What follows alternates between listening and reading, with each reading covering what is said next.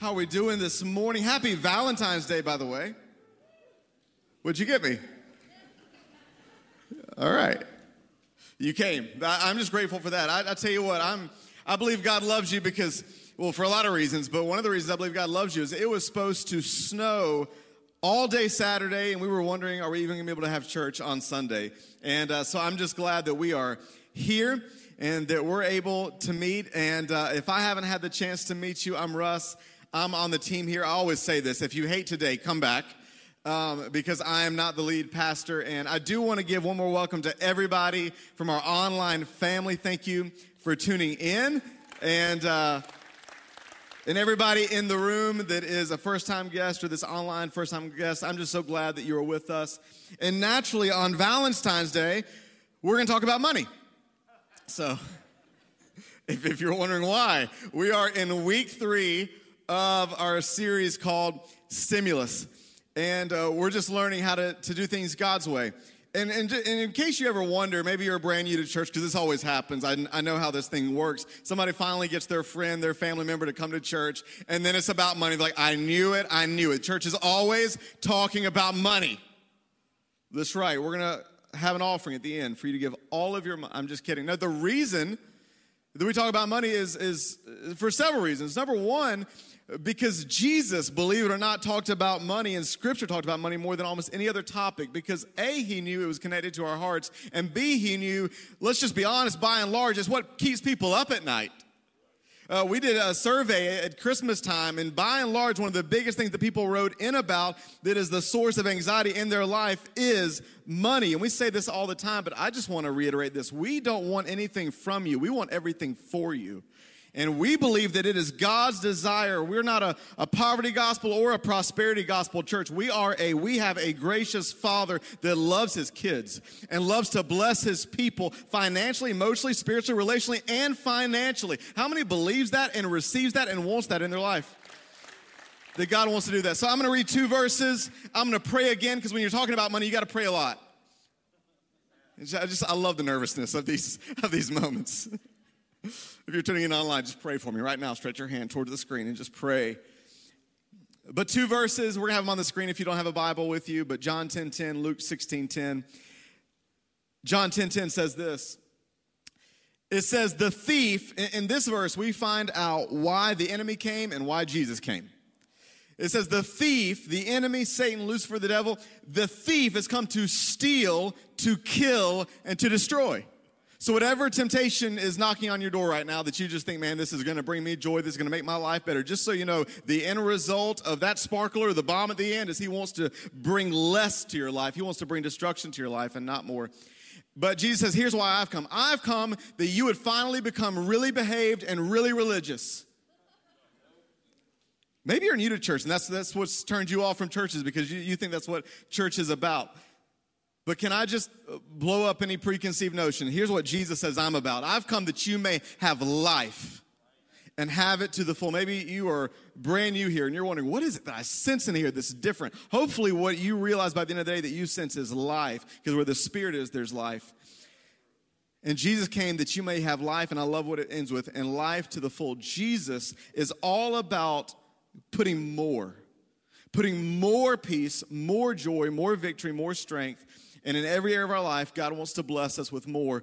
But what this whole series has been about, Stimulus, is that for us to step into more in every area has to do with how we manage what God already puts in our hands.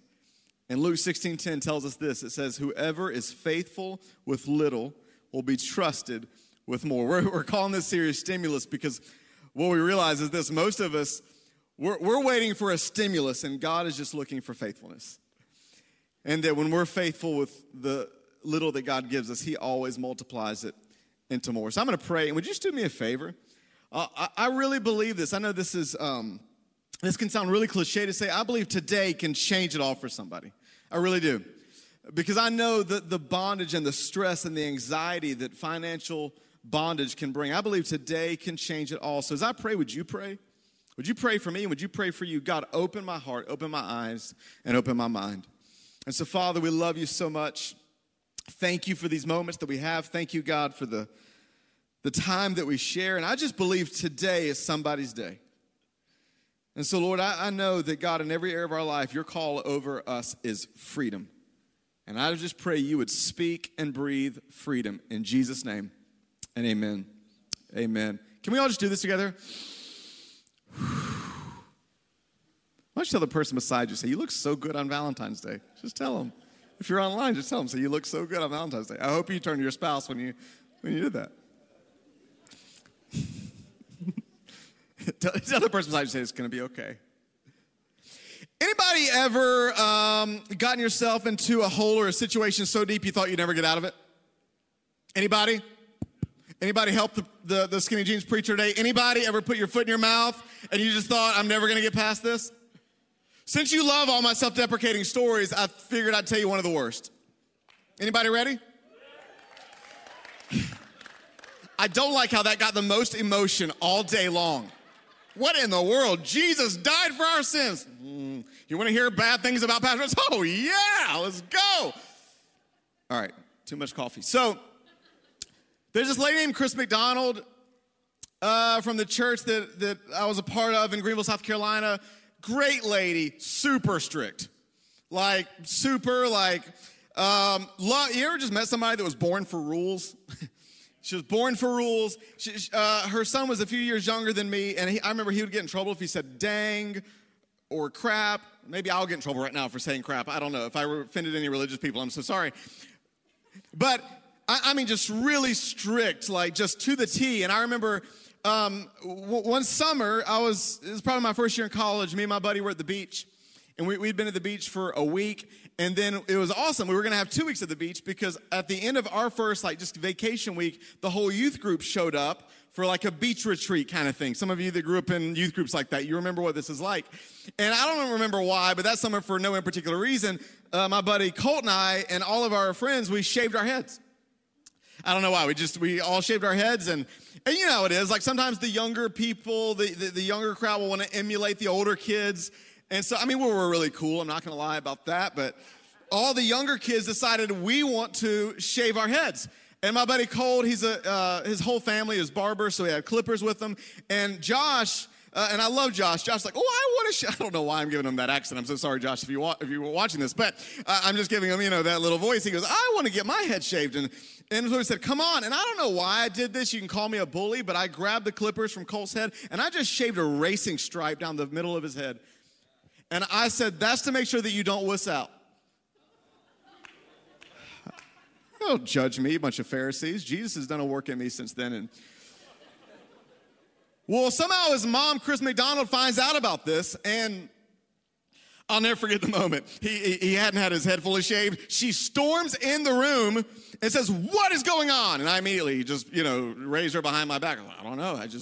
People are having their head shaved around here. I don't know what's going on.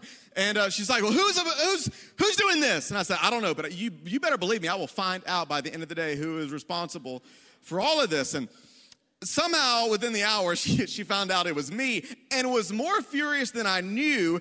And long story short, my youth pastor, who I just come to find out had to cover for me a lot, just to be honest. Like, you could just imagine Russ as a teenager.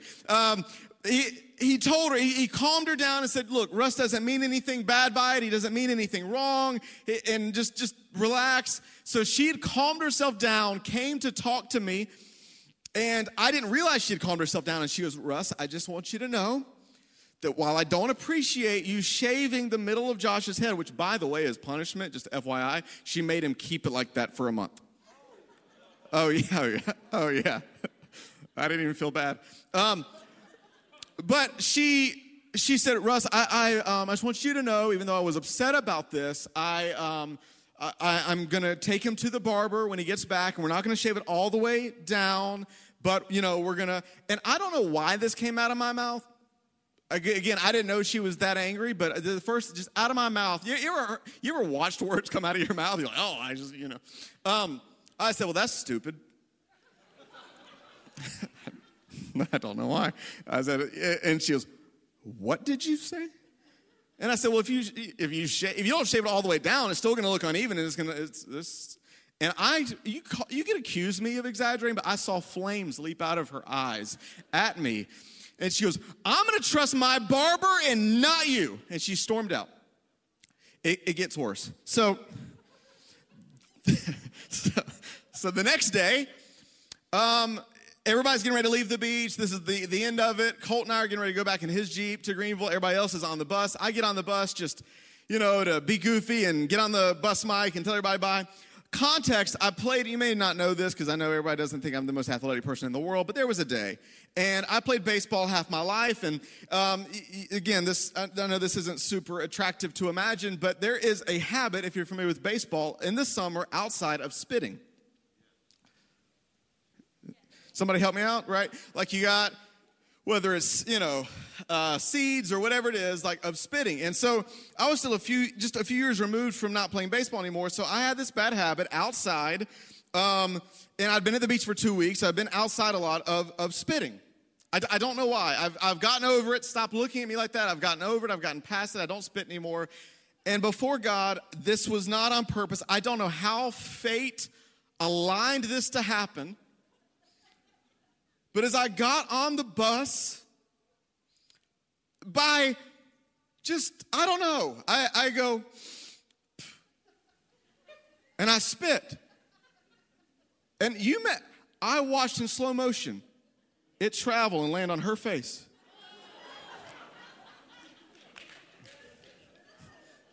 There is a way. It happened. God knows. Yep.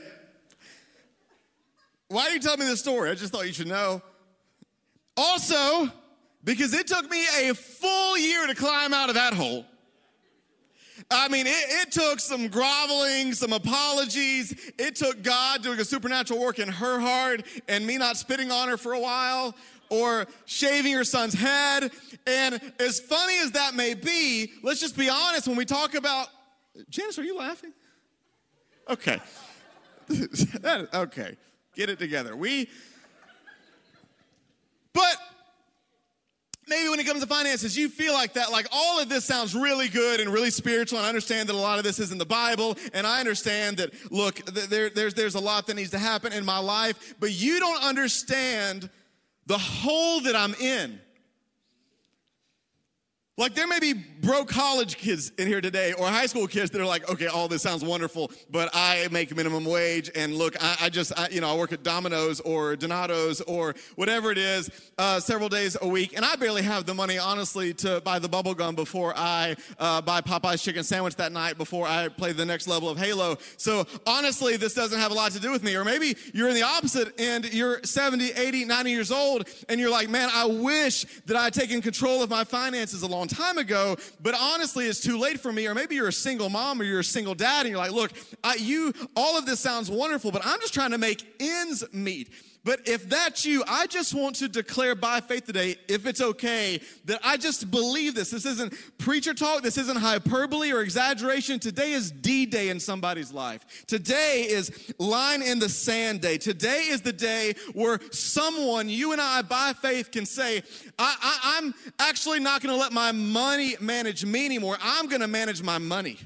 And I'm not going to let money happen to me. I'm going to happen to my money. This is the day I take back my life by taking back control of my finances. This is the day maybe I can even get to the place where I train money to work for me instead of me work for my money. That by faith today could be the day for somebody online that I step out of the dark prison of financial anxiety and mismanagement and debt and disorder and into the sunlight of blessing and financial margin, freedom and prosperity and reward and generosity, to leave a stunning wake of generosity in my path and make a dent in hell for the gospel. That can be somebody's day. And we laid a foundation. I just want to encourage you, if you weren't here the last 2 weeks, go back and watch. We laid a foundation week 1 that God is the owner and I'm the manager. Can we just say that? God's the owner, I'm the manager. Let's say that one more time.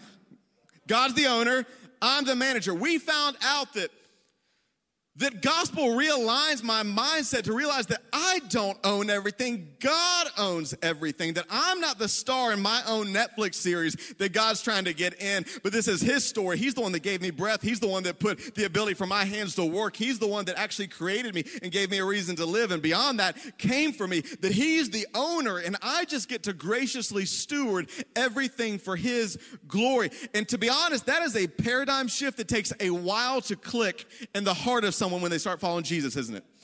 There's this old comic book strip I shared with Welcome to the X last week of the guy that gets baptized and he's holding out of the water his wallet. And the principle is a lot of times the last thing to really get baptized and surrendered in your life when you meet God is your money. Because Jesus says, where your treasure is, there your heart will be also.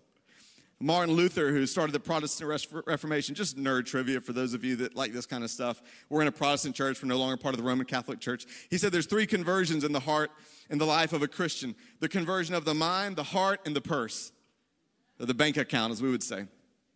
So God's the owner, we're the manager. And then we found out in week number 2 that order matters. Everybody say order matters. I'll never forget, one of the things I miss most is, with COVID, is seeing movies. I've seen a few movies, but I'll never forget the time when my brother-in-law, who lives in Colorado, Midwest humor guy, he's so funny. I hate popcorn, by the way. Anybody like popcorn? I know, I'm weird. I hate popcorn, I hate pretzels, I hate gum. Isn't that weird? And don't tell me that butter makes popcorn better. Butter would make a rock taste better. That doesn't mean the actual substance is good. I don't understand that argument. But my brother-in-law, I'll never forget, he would do lidless, a big lidless Coke and a big lidless thing of popcorn. And he would just pour popcorn, in his mouth, and he would drink, and he'd pour popcorn in his mouth. And I'll never forget the moment that the mechanics got switched up. Sorry, can't get through it. It's been a while, and I still wake up sometimes at night laughing about it. But I'll just never, he was so engrossed in the movie, he just poured soda all over his head. And I just... Can you just imagine it in your mind? I got to move on or I won't recover. But you and I, sometimes we get so engrossed in the movie of our lives that if we don't pay attention to order, life can get sticky, can't it? Because order matters. The way you get dressed in the morning matters. Order matters. And the first thing we found out about order is we put God first. Everybody say, put God first. And to be honest, this is where... any amount of, are we talking about the tithe and do I really have to give my 10%? This is, to be honest, is where the gospel blows all that up. Because when the cross gets in my story, I realize God didn't give his 10%, he gave his 100%. Anybody thankful for that? And so when I meet Jesus and his grace collides with my life, my only natural response is, God, my whole life, not just my wallet, my heart, my mind, my time, everything I have is yours. And if the starting point, training wheels of giving is just to return the tithe that already belongs to you, then God, the first thing that happens when I get my paycheck is not look at me, but thank you, God. And that sets me up for blessing. But once we get those two things, those two foundations of God's the owner, I'm the manager, and order matters, we got to move on to the practical. Anybody excited about the practical? Aren't you excited about money? But at some point, we got to drill down. And so I want to get really practical today. I want to encourage you to take notes, and I want to say up front, I am no expert. I know you know that already, but I just want to reiterate, I'm no expert. But just humbly today, can we just say, God, what does your word say? And can we lean on the people like Dave Ramsey that are experts? And can we let God encourage us? Can we do that? One more time. I heard a that was weird. Gotta have fun in church, right? I want to look at two triangles that we tend to live the financial order of our lives out of. First triangle is, let's just to be honest, this is the triangle of the way most of the world handles money. And the first line you see is live. In other words, let's just be honest, the way most of the world I'm not saying this about X-Church, but most people in our modern culture live is the first thing I think about when it comes to my money is me. I'm going to do me.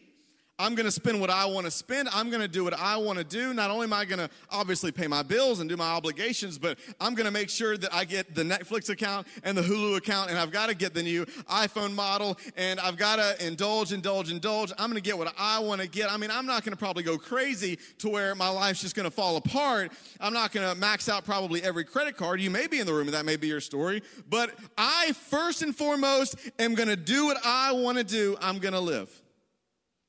But then, if I have any left over, I love the idea to save. And I mean, who doesn't love the idea, theoretically, to save? Like, we all know we need to save, right?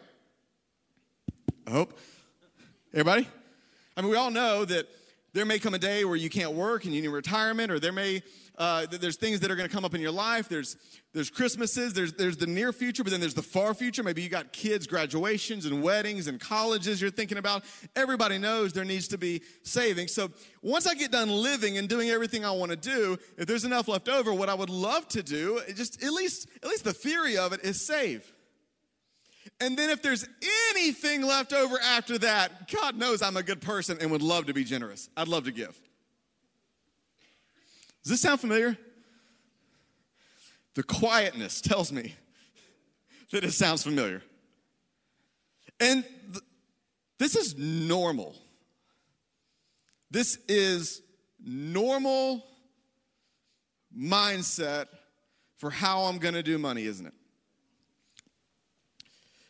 But then something happens when your life intersects with Jesus. You know, Jesus said in Matthew 6:22, seek first the kingdom of God and his righteousness, and all these things will be added to you. One translation, I love how it says it, seek first the kingdom of God, and he will order everything else. Can I tell you one of the first clues that you've really met Jesus is that he'll mess up your whole world. Like in a good way. Anybody know that? Like, can I just encourage you and just gently warn you that if you say you've met Jesus, but your whole world's not been reorganized? Anybody? Like when you meet Jesus, he'll reorganize your relationships. He'll reorganize your heart, the issues of your heart. He'll reorganize your time. He'll reorganize your affections. And eventually at some point, if you keep walking with Jesus long enough and there's a desire in you to do things God's way, he'll reorganize and flip the whole script on its head. And we'll get to this model, where the gospel will flip all of this on its head and reorganize your whole life. To where at some point I get to the place where I say, when I get my paycheck, Malachi 3:10 says, bring the whole tithe into the storehouse and test me in this and see if I will not open up the windows of heaven and pour out more blessing than you have room to contain. That's not just financial blessing. I know some people get tripped up on that word blessing, but God wants to bless every area of your life, and this is the only place where God says to test me. So at some point when Jesus gets in your story, this flips. And when it flips, the first thought, when I get paid, is not me, but God, my life and everything I have belongs to you, and I give. And then the second thing I do, notice I haven't even gotten to live yet, is I save. In fact, since we're going to go into some practical things today, can I just give you a really simple principle that if you tune out everything else I say, especially if you're a high schooler or college-age student in the room, write this down. Write this down. Get your pen out right now. Get your phone notes app out and write down 10, 10, 80. If you don't do anything for the rest of your life, I promise you, if you apply this principle, that the first 10% goes to God, that's the tithe. The second 10% goes to me, that's saving, and then I live off of the rest. In this, okay, but by your silence, this is crazy talk. Some of you are looking at me like, I just told you that there is a rhinoceros back there that is getting ready to get wings and fly to Jupiter and then hatch eggs and send all of its alien babies back here. I don't know where that analogy came from, but that is the way some of you are looking at me. But Deuteronomy 28, God brings his people out of slavery into freedom, and he tells them, my desire for you is that you be the head and not the tail. that I want you to be overcomers, that I want you to live in more, that I don't want you to live in bondage and slavery. I want you to live in absolute freedom. And can I just tell you humbly from Scripture, from what I've experienced in my life and from what I've experienced of observing hundreds and thousands of families over the course of my life, that which triangle you decide to live in will be the difference between you, whether you are the tail or the head.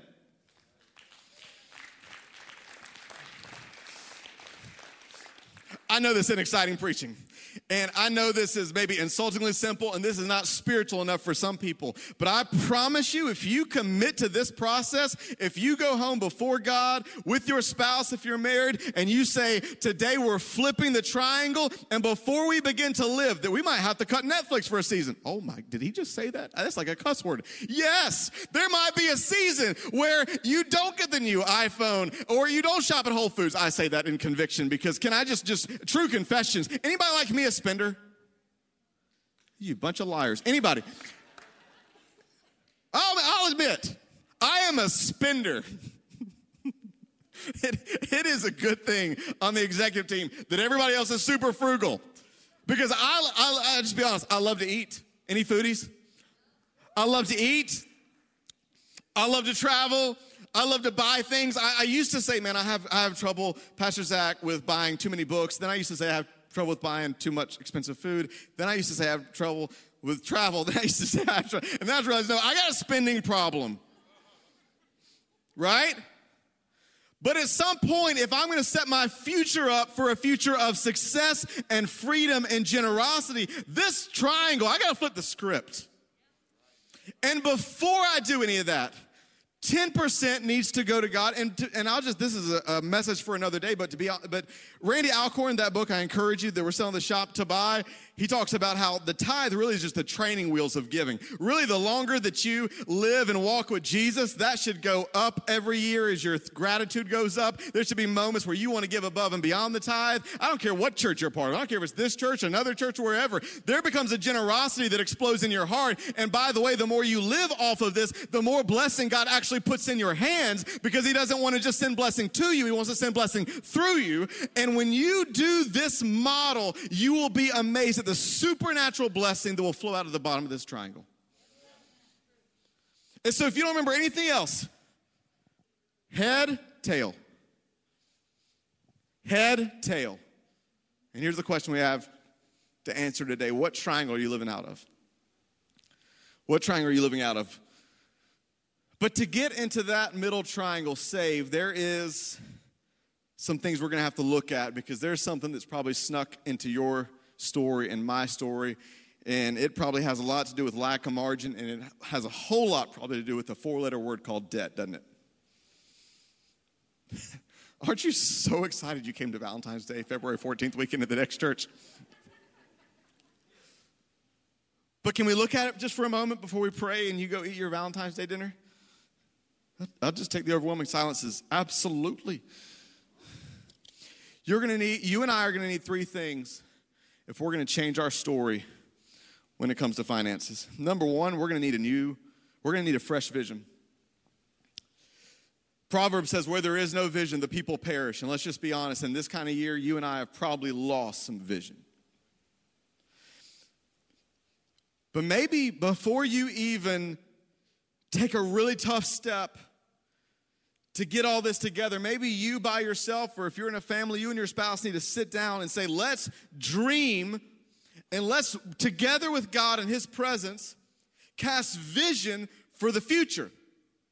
That we're going to have a vision that enough's enough.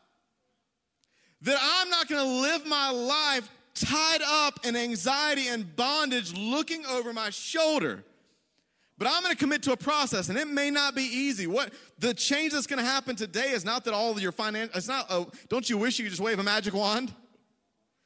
None of you, I do.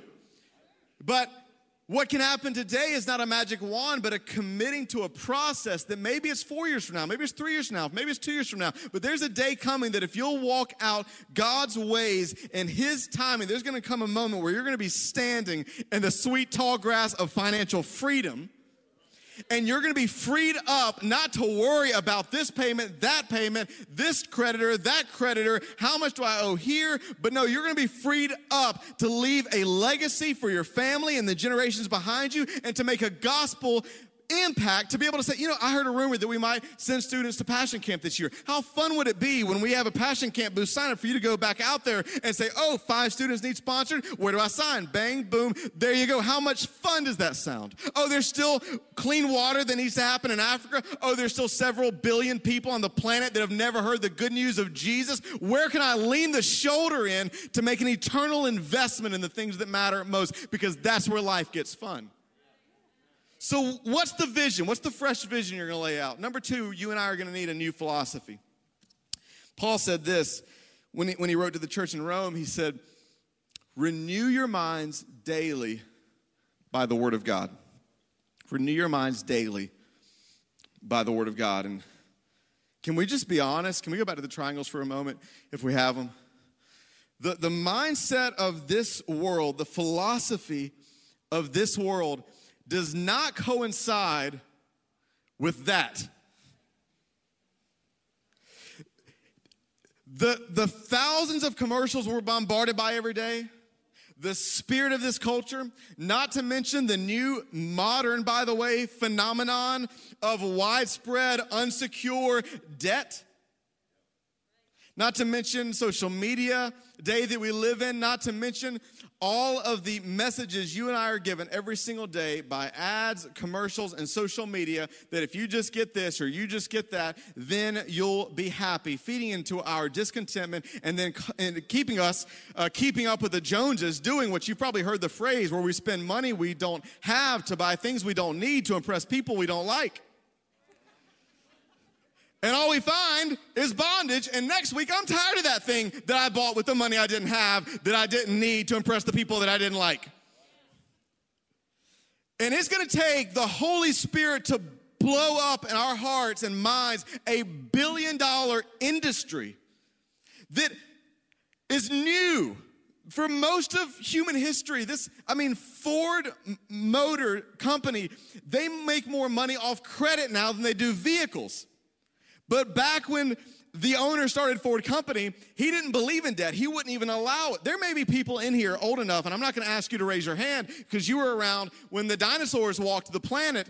But how many people, again, don't raise your hand, but you remember there was a day, an age where for you to buy something, you saved up money, and then when you had the money, you bought it. Are you encouraged yet? And so if we were to scan out, I'm not going to spend a whole lot of time here because I don't want to depress you, but if we were to look at the macrocosm of national debt, did you know we're at $21 trillion of a national debt? And I know no one lost sleep over that, but just so you know, that's $177,000 per taxpayer that equates to you and I that we're on the hook for. So happy Valentine's Day. Enjoy your expensive lunch afterwards. You drill that down to where we're at. Hello, student loans. This is back 2017. The average student that graduated college and went into the working class owed $39,400 that they carried in personal student debt. That's $1.3 trillion that America owes for college. The average American has a car payment of 4 or 5 years that statistically they'll be upside down in, they'll lose money in. And we can talk about mortgage. And one of the things that we talk about as a church, I believe one of the things that's great about some of the material that we recommend is we don't categorically condemn all debt. We are, by the way, just FYI, we're in a building that we didn't pay cash for. And if anybody wants to write the check for that at the end of the day, we'll graciously receive that. But we're talking about non-mortgage, unsecured debt, and we don't have time to unpack it all. I want to encourage you to sign up for a Financial Peace University class, but can we just all agree it is killing us and it is robbing from our future? And in case anybody wants me to shut up about debt and just wants to hear what God says about debt, anybody interested in that? Proverbs 22:7 says this, the borrower is slave to the lender. So if you're ever curious, how does God feel about debt? Just write that one word big over your notes section: slavery. And isn't that what it feels like? I mean, honestly, it's slavery. You and I need to be attacking debt because debt is attacking us. And I love later on in Proverbs it says this. It says to free yourself from debt like the gazelle from the hunter. Free yourself from debt. If you've ever watched National Geographic and you watch the gazelle being chased by the lions, the cheetahs, it's always funny when they catch up to them. And sorry. That was wrong. I'm sorry. I take that back. But God says that needs to be your passion when it comes to freedom in every area of your life, and specifically this issue of debt. So because this is such a tough topic, can we just offload any condemnation? Look, I don't know how debt came into your world. Debt came into my world accidentally. I walked into American Eagle as a young man about to go on into a date, and I saw a polo I liked, and I was like, I'll take that polo. And they said, oh, are you a part of our American Eagle Rewards Club? You know, blah, blah, blah. I was like, no, I don't know what that is, but it'll save you money. I said, well, sign me up. And so they said, okay, sign up right here. We need your social security number. Thought that was weird, but I was like, okay. I'll give them a social security number. They said, sign here, sign here. Oh, and I was like, wait, I don't have to pay today? They're like, no, you're a part of our American Eagle Rewards Club. Just take your polo and have fun. So I took my polo and I left, and I never paid another dime. And then a year later, I start getting calls. Sir, you bought a polo from American Eagle, and you never paid. So I don't know what it looks like for you. And we're laughing about it. But again, I know there's some people in this room that are like, this is all fun and games. But here's the deal. Like, I got a credit card just to survive right now. And I want you to know God's approach to everyone in this room is compassion. And that there's hope, and that I don't care how deep the hole is. You heard the Kelly story last week, $103,000 worth of debt.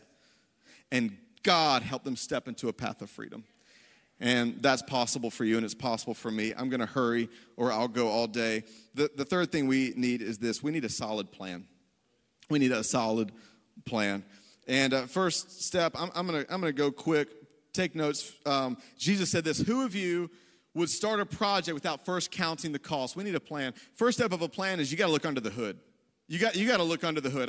Anybody have that closet in your house that you don't want to go in because it scares you because you stuffed everything there and you just want to look at it? It's like that with finances. But at some point, you can't point to a new destination if you don't know where you're at on the map. And so today, can I just be honest? The most spiritual thing some of us are going to do is not go home and pray more, but go home and look under the hood and get all the debts and get all the money onto the table and actually take a look at what's going on. Number two is this. I know that, again, this is so exciting. This is the part where in Pentecostal churches, people stand up and start doing laps, but we got to make a budget. just trying to ease the tension. You and I have to make a budget. You've heard it before, but if we fail to plan, we'll plan to fail. I love John Maxwell's definition of a budget. He said this. He said, a budget is me telling my money where to go instead of wondering where my money went. Anybody ever been on the end of that train? Where did my money go? Someone surely must have got into my bank account and stole. If you've ever got to the end of the month, and I'm with you, we're hacking through the same jungle. Again, this is not me as any kind of expert. But if we've ever gotten to the end of the month and wondered, where did my money go? One of three things happen. Number one, somebody really did steal from you, and you need to call the FBI or the police. Number two, you didn't make a budget. Or number three, you didn't stick to the budget. Those are the only three things that happen when you get to the end of the month because you didn't give each dollar a name. But you and I have got to make a budget, and we've got to stick to a budget. I was so convicted by Brendan and Julie saying last week they still get together every month and make a budget. To be honest, I have a budget. I don't make it every month. I make it a plan to, but I don't succeed in that every month. Just true confessions. But you and I need to make a budget. And then number three, we need a strategy. I'm going to give you a 4-part strategy for you to write down. Again, I'm leaning not on my great intellect as if I had one. This is this is a lot of principles that you'll see whether you read Larry Puckett, Dave Ramsey, Randy Alcorn, Chris Hogan, any of these financial gurus. They all pretty much will tell you the same thing. Number one, build an emergency buffer. Dave Ramsey says it this way: save $1,000 fast. So we're talking liquid money. We're not talking investments. And we're not talking about taking anything out of retirement. We're talking about you find a bank account, a savings account, you put $1,000 in fast, and you put it in there, and you start selling so much stuff, as Dave Ramsey says, that your kids worry they're next. Why? Because it does not do any good to try to start getting out of debt if you don't first have margin. Because what's going to happen is, anybody ever notice that life, and let's just use the word, crap happens? Like, anybody had crap happen over the last month? If there's not margin, statistics show that in America, 75% of people, 2/3 of Americans, live with no buffer between them and life. They would be absolutely, totally unprepared for a $500 vehicle repair or a $1,000 medical emergency. No wonder we are stressed people. And so the first step is to build an emergency buffer and not to use that on anything but emergencies. So let's define emergencies. Emergencies are not Christmas. Christmas shows up December 25th every single year. It's not loved ones' birthdays, and it's not the new sale on Amazon. But we build an emergency buffer, and we build it fast, $1,000 medical, or $1,000, and we put away, we don't touch it, and then we build a debt snowball towards freedom. Here's what Dave Ramsey calls a debt snowball. You list your debts from smallest to largest. Don't worry about interest rates. KISS method. Anybody remember it? Keep it simple, stupid. Hurts my feelings every time, as Dwight Schrute says. Smallest to largest, build a debt snowball, and here's what you're going to see happen.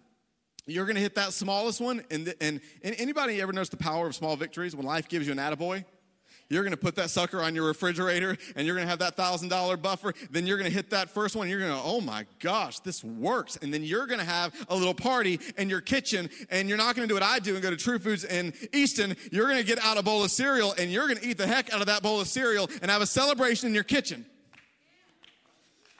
And so you're going to have a debt snowball, and you're going to go from smallest to largest, and the power of momentum of that snowball is going to build, and the little bit of money. You're going to keep making minimum payments, because if you don't, you're going to get hacked with penalty fees or whatever it is, and then your credit's going to go, so you don't want to do that. You're going to hit minimum payments, but you're going to start throwing everything at that. Now, what happens if life happens and you have to dip out of the emergency buffer? Well, then you're going to go back, you're going to build the emergency buffer, then you're going to go back to the debt snowball. And what you're going to find out is the power of momentum and incremental power is going to exponentially get you on a path to freedom.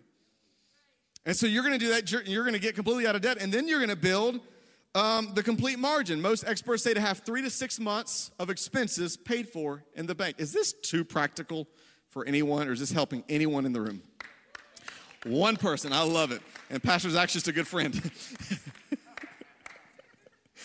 You're going to build a complete margin, and then fourth, after you do that, you're going to build towards the future as you build towards the kingdom. And Janice, you can come out and play, so I eventually shut up, but I just want to tell everyone in the room, no matter where you're at in your financial journey, that there is hope for you. And that God can help you and I step into freedom in every area of our life. I've told this story before, but since it's Valentine's Day, I'll tell it again. This is the only Sunday story I've ever told twice. But I've gotten enough evil laughs from you that I'll tell it again. But back when I was in Lexington, I was dating this girl, and for Valentine's Day, I decided to get her a necklace. And she had told me one time that she, because of her past, like she had this, she wanted to get a tattoo debt-free because God had paid her debt. God had paid the debt for her life. And so I decided, I was like, man, I'm going to get Boyfriend Points of the Year award Valentine's Day. I contacted somebody in Charlotte. I had this necklace made. It had her initials. It had a pearl. And then it had this pendant that said debt-free. And I was like, man, this is going to be epic. And she's just going to be like, oh, my gosh, you're the sweetest guy in the world. You're so amazing. I'm like, I know, it is what it is. And it's just how God made me. And it is, it's your luck in life. You must have prayed really, really hard, and your parents. And It did not go that way, Scott. No, she got it. She looked at it. She made no emotion. I was just like waiting for the tears. I was like, and she's like, thank you. And I was like, oh, okay. And never wore it. Never wore the necklace. A few months later, we broke up. And now you know why, right? But I was talking to my best friend, Cole. This is in Lexington. And sidebar, funny story. He ended up meeting, dating, and marrying her sister. So the wedding was not awkward at all. But I remember the day me and her broke up, Cole told me, he goes, bro, I got to tell you something, but you can never repeat this. So if y'all are watching, sorry. This is a long time ago. But he said, that necklace she never wore? I was like, yeah. He said, well, you know how sometimes you don't have the greatest hearing? I was like, I guess. He said, well, she never wanted anything that said debt-free. She still wanted something that said set-free. And she actually has a ton of financial debt, and she thought maybe you were trying to drop a hint and put a goal in front of her. And so she was confused / offended that you got her a necklace that said debt-free. Now I know why he's single.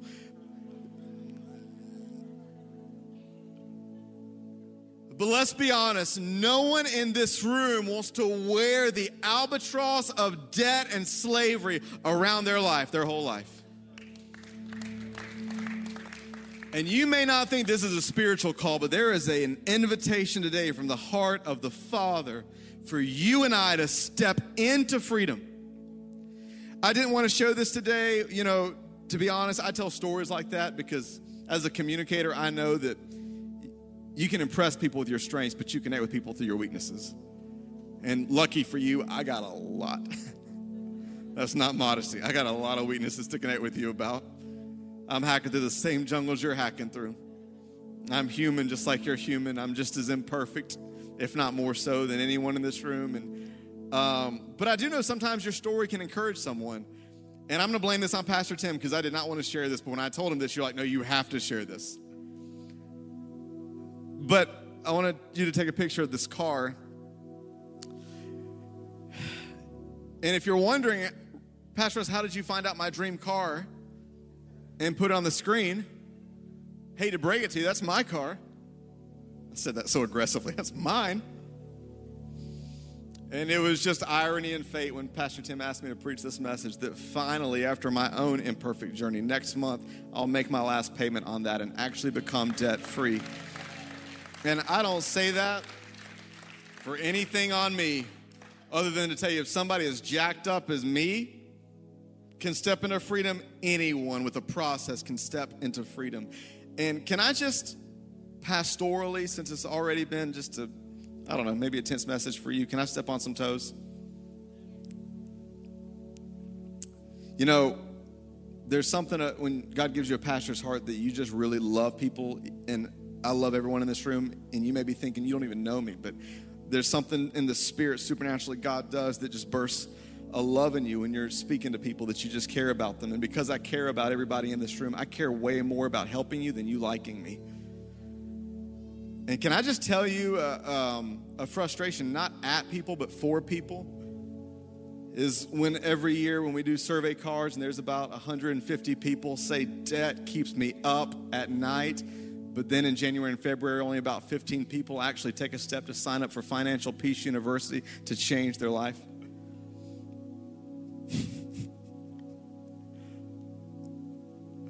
See, this is the moment, Scott, where you decide, did everybody just turn on the speaker? Do they hate him, or is there conviction, or is it a combination of both? Are there people thinking right now, I liked that guy, but now I hate that guy, and he's kind of right, but I kind of hate him in this moment? And look, I know some people work at night. I know everybody's schedules are different. This is not a guilt moment, but this is a moment to say, man, if over the past year, anxiety over finances has been keeping you up at night, why not take a step to get free? There's nothing selfishly in it for us. We have financial experts in this house that work in this field that literally just volunteer their time because they want to help people like you and people like me. And so I just want to throw this out there. I'm not trying to step on toes, but I just care so much about what God wants to do in your life. And I know what it's like. I know the tightening of the chest, and I know the pit in my stomach when I've lived in financial bondage, but I also am beginning to taste the excitement of what it's like to go through Financial Peace University and process and step out into the other side and not be looking in the rear view, but dreaming about the future. And so can I just say this? Man, today, take a step. C.S. Lewis says what saves a man is to take a step and then another. Man, take a step today. And as we're closing, I just got to say this. Here's what I love about the way the Holy Spirit works is there's people under the sound of my voice online and in the room that while I've been talking to you about money, God's been talking to you about your heart. And the gospel is a great debt removal story. And to be honest, maybe you've come in church for the first time. You're like, oh, that sounds great. I'll get to that eventually. But right now, what I can't get out of my mind is that thing I've done and the shame in my mind and the guilt in my heart. And I got great news. I got a better offer on the table today than a stimulus package. It is the grace of God that it doesn't matter how bad your past is, how darkly you've screwed up. The grace of Jesus is coming after you today. And the cross says that whatever debt you owe to God, it is paid in full. The last thing Jesus says is, it is finished. In other words, the Spirit of God, because of the blood of Jesus, can take the stack of your crimes and my crimes, and he can justify us, give us a brand new future, a brand new heart, and make us debt-free before God Almighty, giving us a clean slate to have a brand new life. I'm so glad he paid my debt. Jesus didn't pay some of it, he paid it all.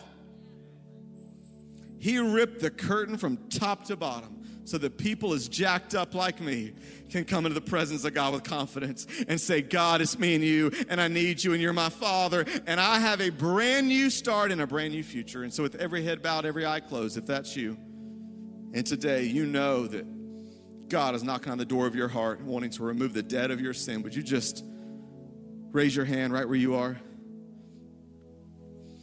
Boldly, I see one. Anybody else? I see two. I see three. I see four.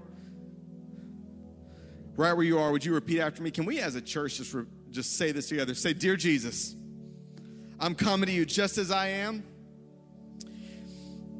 And God, you know how messed up I am. But I believe you paid the debt that no one could pay on the cross for me, and that you got out of that grave that I may have life. So Jesus, forgive me, forgive my debts as I forgive others their debts. Make me a new person. Come into me, Holy Spirit, and make me clean from the inside out, and I promise I will follow you all the days of my life. In Jesus' name, and amen.